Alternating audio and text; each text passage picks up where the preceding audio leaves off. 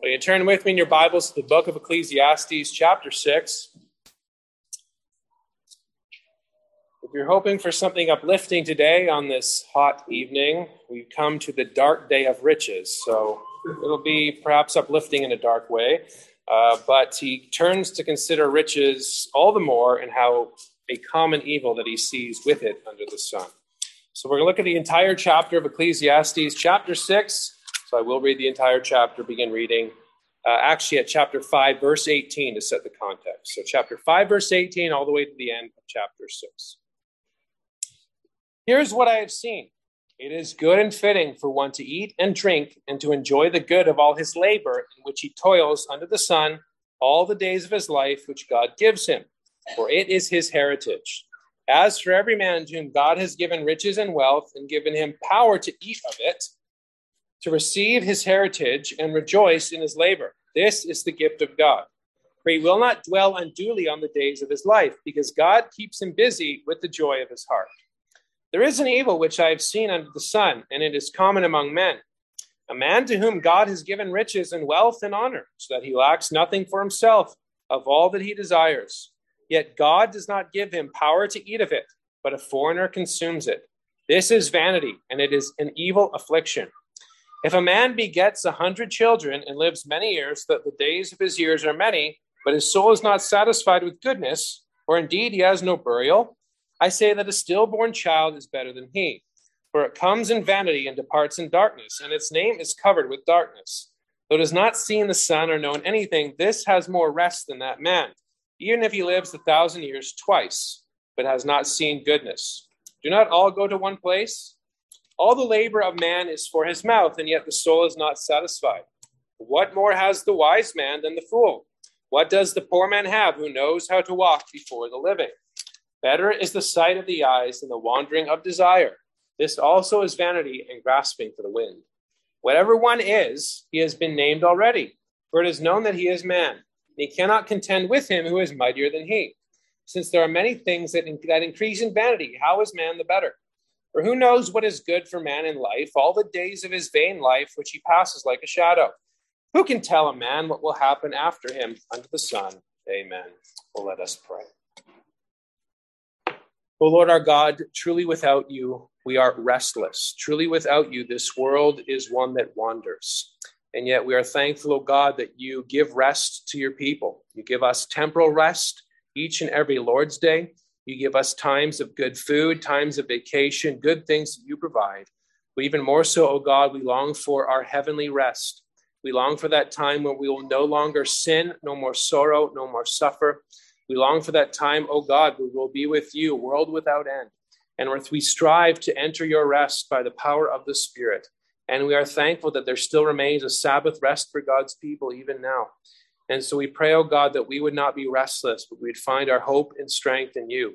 Even with the temporal things that you provide, may we find our hope and strength in you. May we be joyful and modest attached with the things of this world, for truly in and of themselves they bring darkness, they bring sadness, and they bring much sorrow.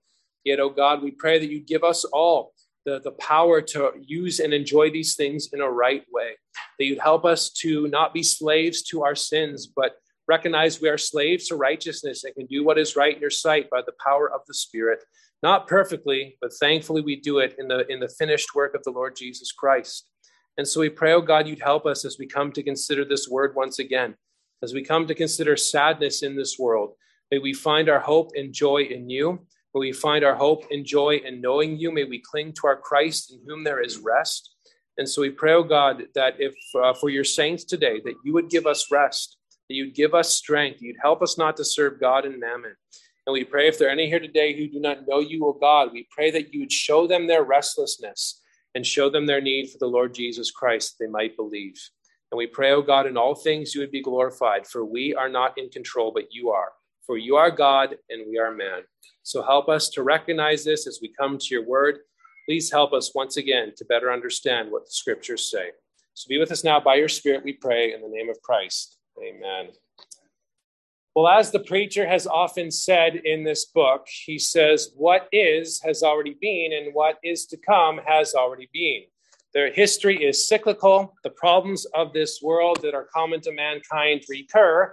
So we shouldn't be surprised when we see those various sins pop up again, and again. And certainly we see this with the love of money. Certainly we see this with the love of the things of this world. And two enigmas that will always be with us, that love of money, but also the day of death. Money will not satisfy in and of itself, and it will not satisfy because one day we all shall die. Go to the time that God has appointed for us. Love of money is a problem, and it does not satisfy. And death also is that great leveler. And we've already seen this in Ecclesiastes 2, 4, and 5, and he comes again to deal with it here in Ecclesiastes chapter 6. And certainly we see in this book, or have seen in this book, the enigmas of life, the inconsistencies of this world that we have to wrestle with. Things are not always black and white because of the fallen nature of mankind. And really, as I've said, we ought to read Ecclesiastes in light of Proverbs and in light of Job. In Proverbs, there's a lot of retribution. You'll do good, you'll receive good. You do bad, you'll receive bad. Well, Ecclesiastes helps balance that out with the inconsistencies. The book of Job helps balance that out as well. And certainly we're going to see that tonight when we consider children and consider riches in relation to them. So we see it come to a head and attention already throughout the book, but we'll see it here again tonight in Ecclesiastes chapter 6. Vanity of vanities, what profit has man in all his vanity under the sun? And so the section is, what about riches? What about good things? What about wealth? What about honor? What about all those supposed good things that God gives? And again, there's tension, there's juxtaposition.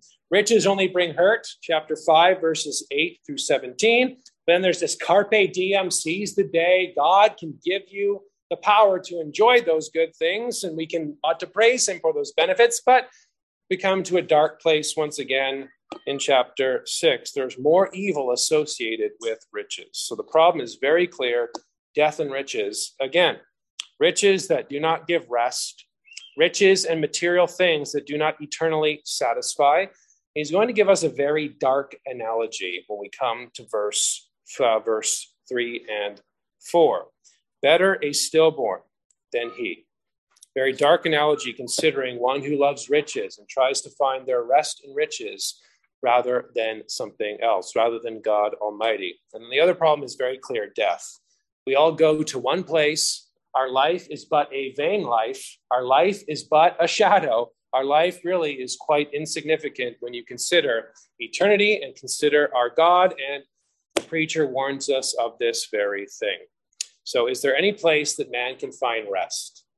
And so in Ecclesiastes 6, the preacher reminds us that it is better to be stillborn, better to be dead, than to not be able to receive the good God gives. So we'll look at this under two headings this evening. We'll see the darkness of riches, verses 1 through 6. Then secondly, we'll see the futile desire of the rich, verses 7 through 12. So the darkness of riches, verses 1 through 6, and then the futile desire of the rich in verses 7 through 12. So a lot of darkness, a lot of sadness, a lot of reality that we have to face in a fallen world. So let's first look at the darkness of riches, verses 1 through 6. Notice the vanity of being unable to enjoy the good things in verses 1 and 2. He continues his observation. There is an evil, verse 1, which I have seen under the sun, and it is common to mankind. He said this in 5:13 with riches. There is a severe evil, which I have seen under the sun. And he says, riches kept for their owner to his hurt. They disappear. They go away by some perhaps misfortune or bad business that we saw in verse 14. He has nothing for his son. He has nothing for his children to give them. Naked he returns to from dust to dust he shall return. That is an evil in this world, a sadness in this world. And then again, we saw the goodness of it, but then he comes to return to that evil, that common evil that he sees under the sun. It is a common problem, as he says. It is common among men, a common problem that shall come again and again and again. I don't know about you, but when I hear about things that happen again and again and again, and I see things that happen again and again and again, it kind of gives me a lot of comfort in a very depressing way, doesn't it? This is what is has already been, and what shall be has already been. When we observe when we see struggles, when we have our own struggles, when we see sadness, and when we see a man who has so much but only wants more, it is something that is common to all of mankind. There is sin, and there will always be sins in this world. And so it is common, and he focuses in on a wealthy man. He says that in verse 2. A man to whom God has given riches and wealth and honor. He continues the same order that he did in verses 18 and 19. God gives good things. God gives wealth. God gives riches. God gives blessing. God gives so many things in this world. And the implication is anybody can have many things from God, and everybody ought to recognize where all of our things come from. But certainly he hones in on the wealthy, the ones who have status, the ones you think would be able to enjoy the good things of this world. But that's where vanity comes in. That's when the enigma doesn't make sense. That's where we see the other portion of what God gives. God gives good things, but God also has to give the power to enjoy those good things. And this is what we see. A man to whom God has given riches and wealth and honor so that he lacks nothing for himself of all that he desires. Yet, God does not give him power to eat of it. Same language that we saw in verses 18 and 19, where it says that God has to give him the power to eat of it in verse 19. It is his heritage. It is a gift of God. That is, the riches don't master him, but he has master over the riches. And notice both things are a gift. God gives temporal blessings, but God also gives the ability to enjoy those temporal blessings in a right way. I tried to point out last time in the positive aspect of this that only Christians, at least only Christians should be the ones who recognize all the blessings, spiritual and temporal. We have a doctrine of creation. We have a doctrine of providence. We have a doctrine of sin. We have a recognition that we are man and he is God, and God in his goodness gives good things. So we ought to praise him and thank him for what he has given unto us. We ought to do such things. But there is a great evil. One you would think should be the happiest person ever. One you would think would be the greatest and most satisfied, who finds rest, is the one who does not, because God has not given it unto him. He cannot enjoy of it. He cannot love it. It is vanity and striving after wind. It is an evil affliction. God gives good things in this world, but because of sin, people don't recognize where those benefits and blessings come from. And remember, general revelation shows that there is an infinite, good, wise, and powerful God in this world. It shows that there is a God, the one true God in this world. Doesn't save, but leaves man without excuse before God on that judgment day, because he has done so many good things. God has not left himself without witness in that he did good. He gave rain from the heavens and fruitful seasons, that our hearts might be filled and full of gladness. And it is a great travesty when man does not recognize where that comes from. And it is a great enigma and vanity as well. Does not give him power to eat of it, but, verse 2, a foreigner consumes it. Now, he doesn't say why or the specific situation that occurs here or how it is that a foreigner is able to take his money, but the result is somebody not himself, somebody not in his family, somebody who did not work for that very labor is going to enjoy that very thing. It is an enigma and striving after wind. Isn't that a vain thing? Someone works hard, someone builds up wealth and riches and fame and honor, and yet they're not going to enjoy it. Their families are not going to enjoy it. Somebody else is going to enjoy that. That is a vain thing and striving after wind. That is an enigma and an evil affliction when somebody else eats of it rather than the one to whom God gave those very things. And this enigma is then illustrated in that depressing way in verses 3 through 6. Notice we see that unsatisfied soul continues in verses 3 through 6. And this is where Proverbs and Ecclesiastes really clash here. You think that one who has lots of children and has lived many days is a blessed man. But that's where Ecclesiastes helps balance things out. In Proverbs chapter 17, our preacher, that is in this case Solomon, says, children's children are the crown of old men, and the glory of children is their father. As children are a blessing, and children are a wonderful thing, and children ought to be viewed as that blessing. But notice what the preacher says here. If a man begets 100 children, if he has multitudes of children here, if he has many children and also many years, and lives many years, so the days of his years are many. That's a promise of goodness that God gives. The implication is that this one has honor and respect as well as wealth.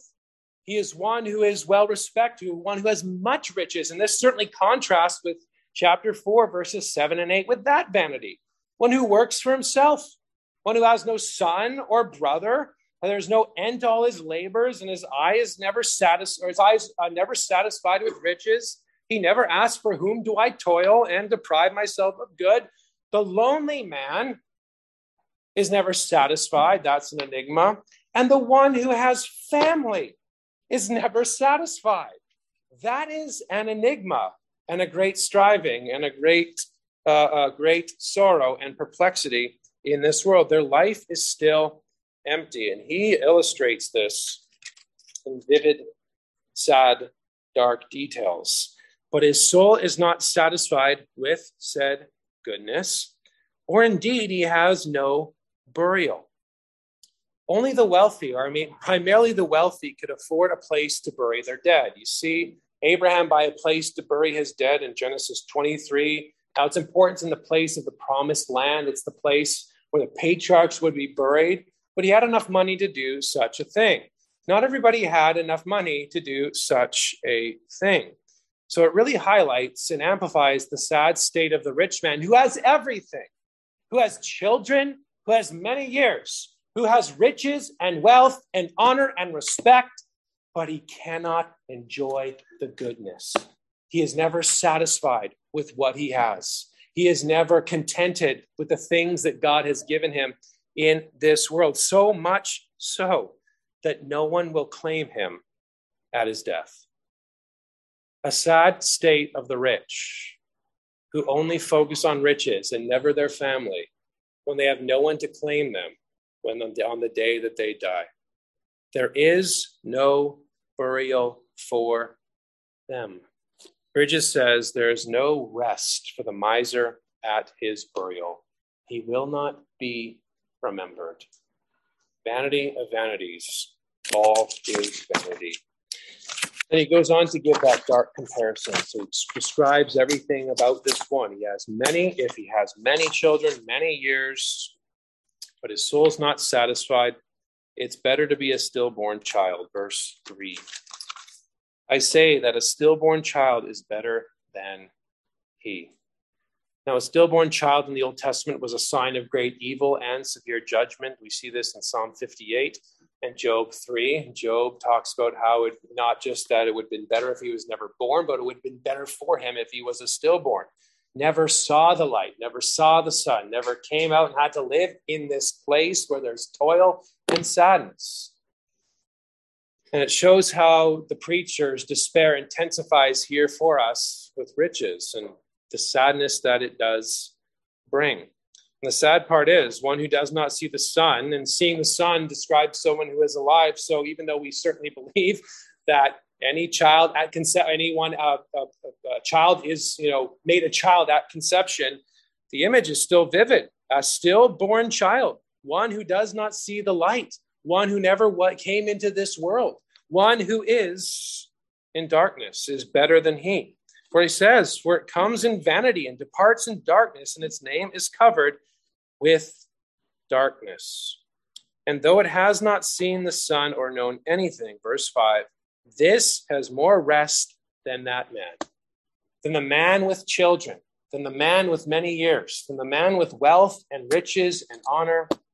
The stillborn child has more rest than he, even though he may live 1,000 years twice, but has not seen goodness. For all those that are falling asleep, there's a pop trivial quiz right now. Who is the oldest man in the Bible? Methuselah, right? Does anybody know how old he was? 969, so almost 1,000 years. So perhaps he's in view here. That is, the oldest man lived twice for 2,000 years. Even if he lives 1,000 years but has not seen goodness, it is better to be that stillborn child who never came into this world and saw all the toil and sadness that this world has fallen into. He lacks rest. In chapter 4, or verse 6, better a handful with quietness than both hands full, together with toil and grasping for the wind. Chapter 5, verse 12, the sleep of a laboring man is sweet, whether he eats little or much, but the abundance of the rich will not permit him to sleep. Even though one might have many, they do not have rest. And rest is a gift that only God can give when it comes to the temporal things and, more importantly, the eternal things of this world. And what's interesting is Lamech in Genesis 5:28, right before Noah comes on the scene. Anybody know what Noah's name means? Rest. 9:28, Lamech lived 180 years and had a son, and he called his name Noah, saying, "This one will comfort us concerning our work and the toil of our hands, because of the ground which the Lord has cursed." Man, since that curse, has been seeking to find rest from his toil, from the sweat of his brow under the sun. God, in a very interesting way, uses Noah to bring about some rest, but also to restart mankind and to be fruitful, multiply, and fill the earth and subdue it. But Noah is called the one who shall bring comfort and rest in such a dark, dark world.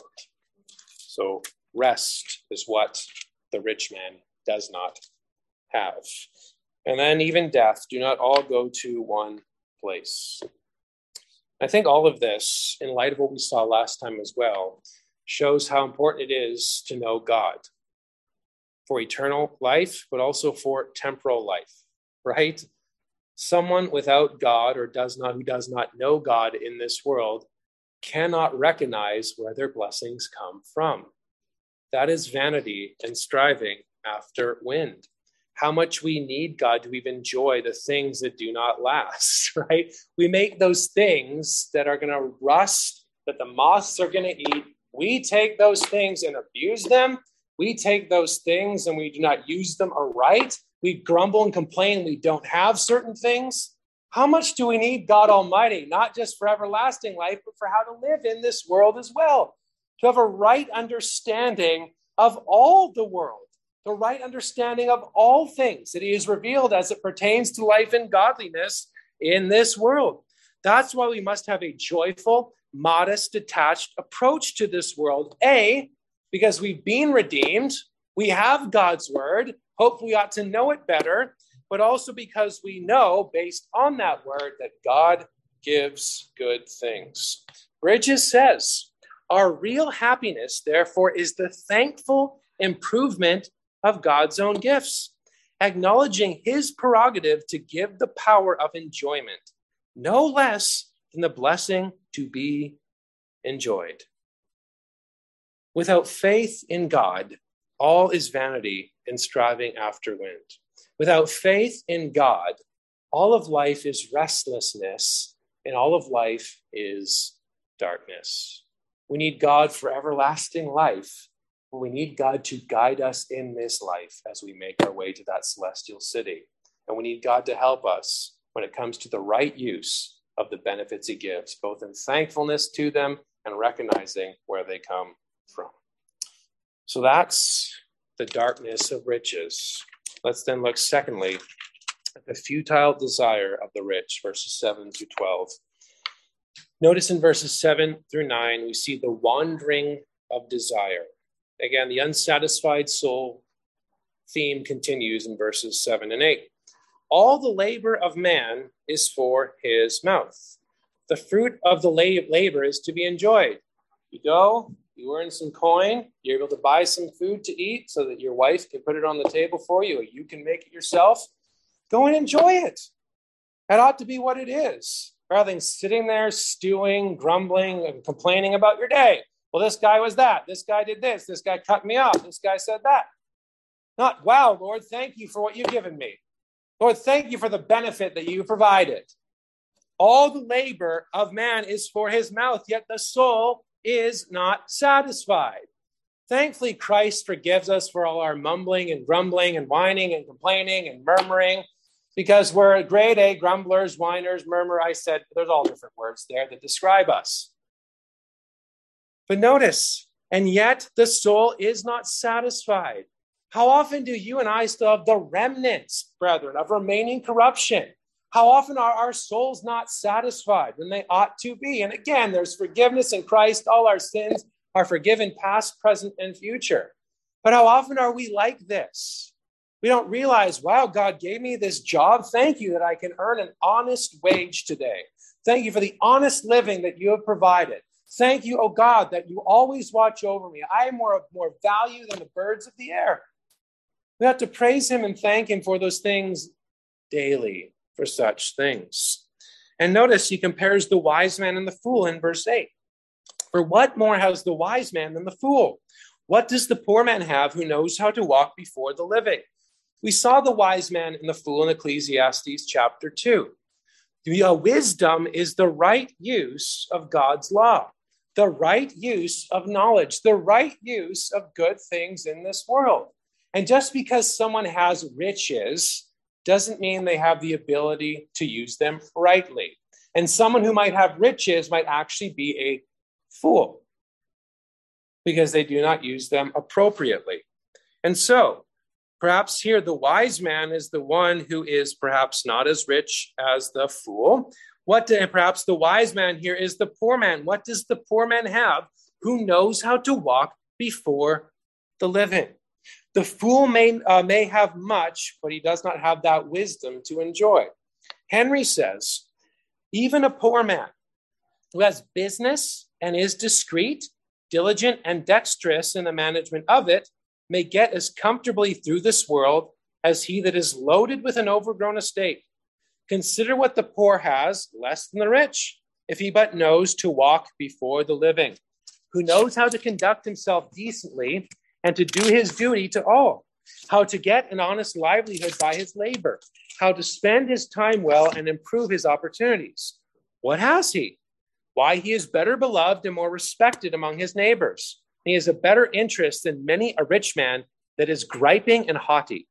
What has he? Why, he has much of the comfort of this life, has food and raiment, and is therewith content, and so is as truly rich as he that has abundance. Where do riches and wealth truly come from? They come from God, but also the ability to use them wisely and to recognize everything as a gift. He goes on to say, or the preacher goes on to say in verse 9, goes on to a better than saying, better is the sight of the eyes than the wandering of desire. This is vanity and grasping for the wind. Sight of the eyes perhaps refers to being alive. Perhaps he's contrasting with verses 3 through 5. It's still good to be alive, but it's good to understand what is right before you. Understand the sight of your eyes. See what you see right before you. And not have this wandering desire of what you do not have. And that language of wandering desire is that restlessness. You don't see the good things that are staring you right in the face, that are right there. We got blinders on. We wear things like this so we don't see what's right below our eyes. We're looking ahead to the horizon rather than what God has given us now. That's why it's called daily bread, isn't it? We ask him for our daily bread, and then hopefully at the end of the day, we thank him for our daily bread. That's why the Lord Jesus says we shouldn't worry about tomorrow, for today has its problems, right? And if God guides us through each and every day, we should thank him for each and every day that he guides us through, even through perplexity and enigmas and sufferings. Is God not with us, and does God not guide us, and should we not be content with what we see before our eyes? Better is the sight of the eyes than the wandering of desire, this restlessness. This can just always going and always thinking. This is vanity and grasping for the winds. And he goes on to talk about, again, very depressing, but how we are in control of absolutely nothing in this world, right? We all like to think we're in control. And usually as Calvinists, we say that in a positive way. God is in control. And brethren, I believe that as a Calvinist. God is in control. But you have to see the tension of Ecclesiastes 6, verses 10 through 12. This is not positive here. People want to be in control. People want to say that they have the power over their lives. Do we really? Notice verse 10. Whatever one is, he has been named already, for it is known that he is man, and he cannot contend with him who is mightier than he. Again, he's going back to that cyclical view of history, and similar things like Ecclesiastes 1 and 3 emerge here again. And even in Ecclesiastes 3, I mean, boy, talking about injustice and talking about how we're all going to die and how God tests us to show that we are, no better than the animals and why injustice prevails. I mean, are we really in control of anything? And he brings that up here. Whatever one is, he has been named already. And perhaps what he's trying to draw out here for us is that there is an order in this world. There is an order of creation in this world, and the Creator has created that order in this world. And since he is the Creator, we, the creature, ought to then recognize that we are the creature and he is the Creator, right? So often we want to be the creator of our own futures, our own lives, our own dreams. Who is the Creator, brethren? And who is the providential provider? And again, God does good things, but you have to see the tension here. That's why it shouldn't be surprising when you're telling someone about Calvinism and they look at you with their eyes crossed. Well, what do you mean I'm not in control?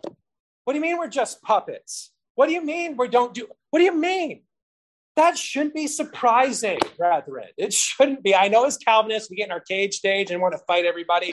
When they say free will, we just ream them out for such things. We shouldn't do that. But maybe we should recognize they're struggling.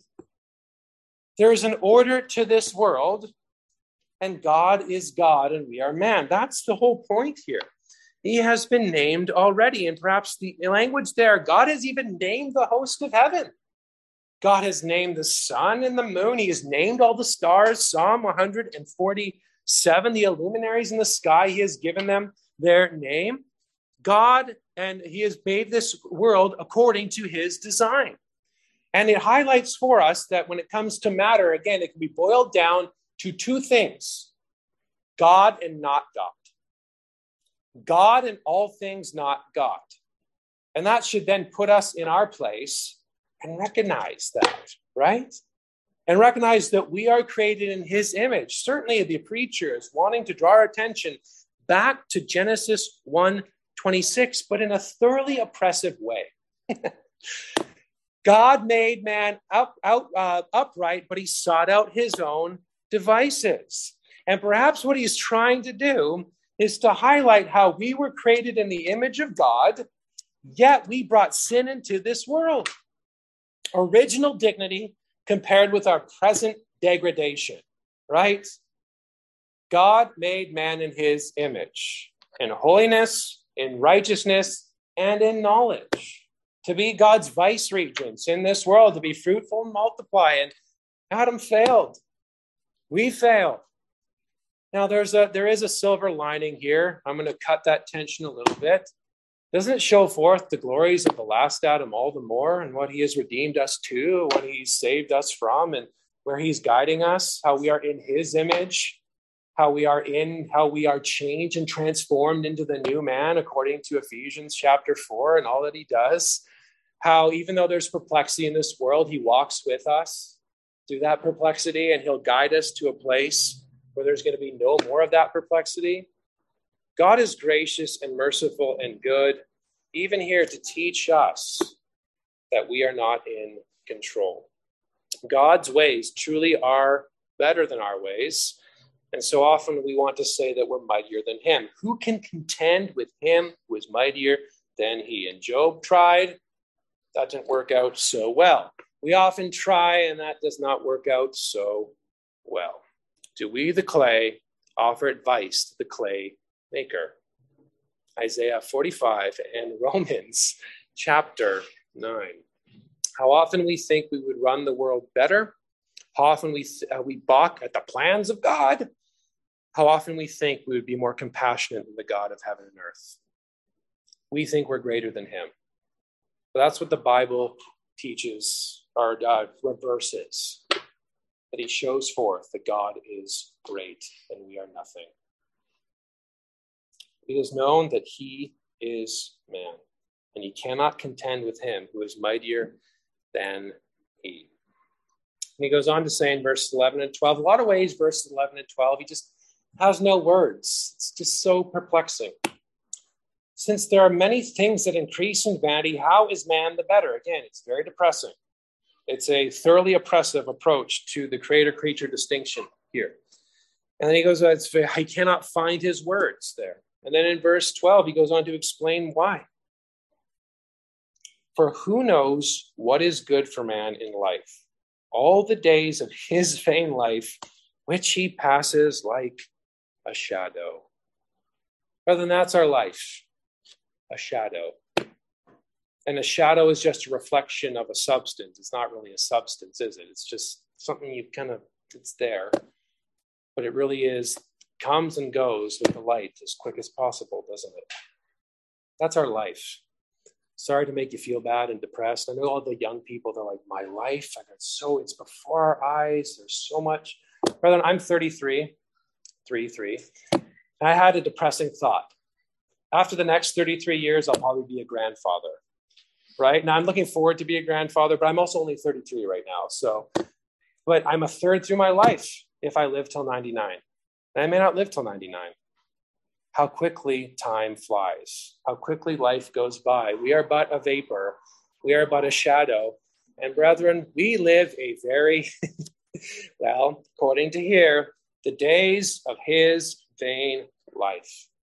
How depressing without God. How sad without a recognition of the Creator. How sad without redemption in the Lord Jesus Christ. We are but a shadow to show how insubstantial we truly and actually are. And then the afterlife. Do we really know? Who can tell a man what will happen after him under the sun? After we die, do we really know what our children are going to do? Do we really know what's going to? Do we really care what's going to happen after we die when in this world? All is vanity and striving after wind. We know very little, dear brethren. We know very little. We know very little about the future. In fact, we don't know the future. We can plan, but we don't know the future. We really don't know much. But thankfully, God is still pleased to reveal good things to us in his word. And even the scriptures, brethren, is accommodation to us. It is baby talk. It is goo-goo gagas for you and I, because that's how small we are and how great our God truly is. And all of this, again, the preacher is going to drive to that point when he gets to Ecclesiastes 12. We've already seen some of the resolve of that tension. It all has to do with God, right? Life is restless without God, so where do we find our rest? In God. And thankfully, we can find our rest through the finished work of the Lord Jesus Christ, who says in Matthew 11, "Come to me, all you who labor and are heavy laden, and I will give you rest. Take my yoke upon you, and for I am gentle and lowly in heart." Right? Doesn't he say such things? My yoke is easy and my burden is light. Because Christ worked for us, brethren, that we might have rest. And as we walk our short, shadowy lives, we do so united to him, and we do so knowing that we have rest in him. We do so as we strive for rest, as Hebrews says, and we do so as God gives us times of rest. Is God not good to give us times of rest in this vain life, we work 6 days and God gives us the seventh, or I guess technically he gives us the first to rest upon. The Lord's day is a market day of the soul, and rest is not meant to be idleness, but rest is resting in the Lord Jesus Christ. Worship is rest. I know you're like, Mike, I'm falling asleep, but this worship is rest, isn't it? Resting in him, being strengthened in him, be encouraged in him. Brethren, that's why we're not supposed to work 7 days a week. God gives us rest, thankfully, on the Lord's day. God gives us vacation. God gives us food. God gives us breaks. Those are all rest as well, aren't they? Only in rest, only can we find rest in God Almighty. And remember, God worked, then rested, did he not? As that pattern for creation. It's important to rest in God's ways. And mainly we rest in our Creator, not the created things. Bridges says, happy indeed are they who labor in dependence upon him, who alone can bless their work. And thrice blessed are they who are laboring for eternity and yet receive the reward of their labor as the free gift of their divine master. We trust in our Creator. There's balance and understanding, hopefully for the people of God. God gives good things, but those good things can be bad gods. And even though the world is restless, God is pleased to redeem sinners that we might find rest in him. And we find rest in him by faith, so much so that we do not need to fear when death comes. For when death comes, or when Christ returns, brethren, we shall enter into that eternal rest. No more wandering, no more exiles, no more fears. We shall make it to our home in that celestial city. And thankfully, when we make it to that place, we shall find home where we will not have to go out anymore. I'm going to close with Revelation chapter 3. As he's speaking to the church in Philadelphia, that faithful church, he says in 3:12, I think Revelation is all about the encouragement of the people of God on the way to that celestial city. Christ is risen. He is with you, and he is walking amongst you as you make your way. And he says in verse 12, he who overcomes, I will make him a pillar in the temple of my God, and he shall go out no more. We will make it home and never have to leave. I will write on him the name of my God and the name of the city of my God, the New Jerusalem, which comes down out of heaven from my God. I will write on him my new name. Love of money, love of riches, do not give rest. But only in Jesus, brethren, will you find rest for your souls. Cling to him, love him, look to him in faith, for thankfully we shall enter that rest because of him. Well, let us pray. Well, God, truly this world is a restless, perplexing place. And yet we're thankful, O God, in your work of redemption, that you redeem sinners out of it. You redeem sinners as we still walk in it, O God. Even as we walk in it, we know that we have rest in Christ even now. Oh God, so often we are tired and weary. So often we are perplexed. So often we toil in this fallen world. But we're thankful for each and every Lord's Day that is that market day of the soul, that day of rest that we get to come and think of you and ponder heaven and pray to you and call upon you and enjoy time. Don't have to think about other things that we normally think about during the week. Yet so often we do. And please forgive us for that. Thank you, O God, that you truly give us, even throughout the week, times of rest, times of refreshment, times of encouragement. We pray, O God, that we would take them. We pray, O God, that we would recognize the good gifts you give, and that we'd also ask that you give us a right use of them, that they would not be lords over us, but that we would be lords over them. For you have redeemed us and changed us and given us the indwelling Holy Spirit, so may we make use of those good things. And thank you, O God, that even you still redeem restless sinners out of darkness into marvelous light, and we pray that you continue to do so. We pray, O God, that you show many sinners the restlessness of this world, the how riches do not satisfy, though one lives 2,000 years.